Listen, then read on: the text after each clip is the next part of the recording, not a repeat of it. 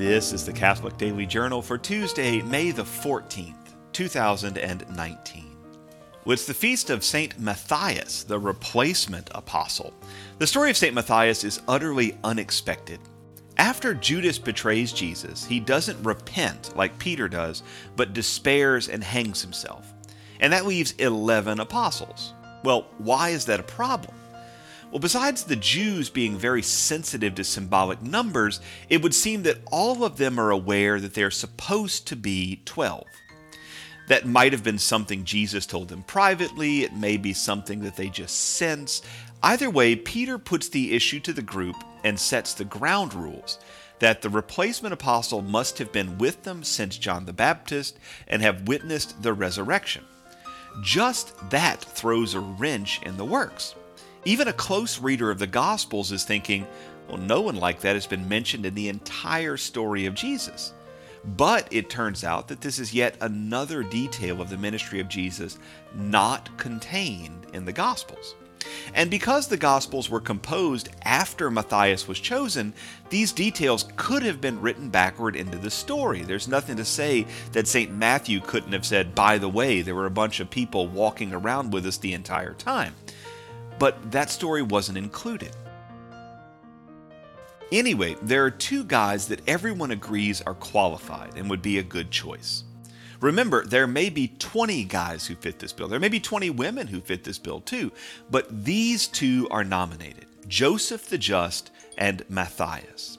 And yet another surprise, the apostles don't vote or pray to try to come to some kind of consensus. They cast lots.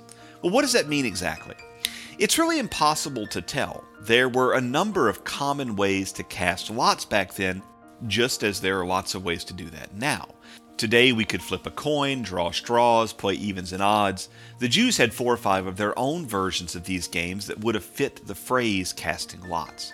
The point is that they wanted to leave it to the Lord and not themselves. And after Matthias was chosen, he headed towards southwestern Turkey and was apparently good at preaching.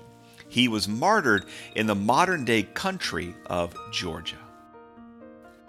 Well, today in 1607, the first English colony in the New World was officially settled at Jamestown, VA. It was an uphill effort to be sure, but the Brits at the time knew how to colonize a foreign land. American history scholars might take umbrage with me saying it's the first English colony. Of course, Roanoke Island was settled 20 years earlier, but of course that colony failed. Jamestown survived, although that wasn't always assured.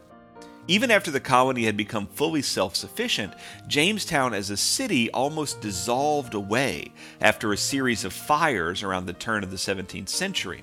That's when Williamsburg became the center of public life.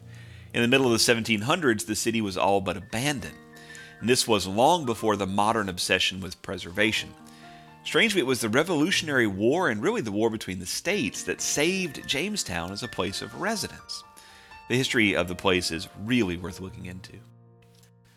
Today is the birthday in 1936 of American singer Bobby Darin. While he was a heck of a songwriter, he's best remembered for his crystal clear voice and his jazz time improv style. He was one of the great crooners. Younger folks might think of him as the Michael Bublé of his era. He was handsome and vivacious.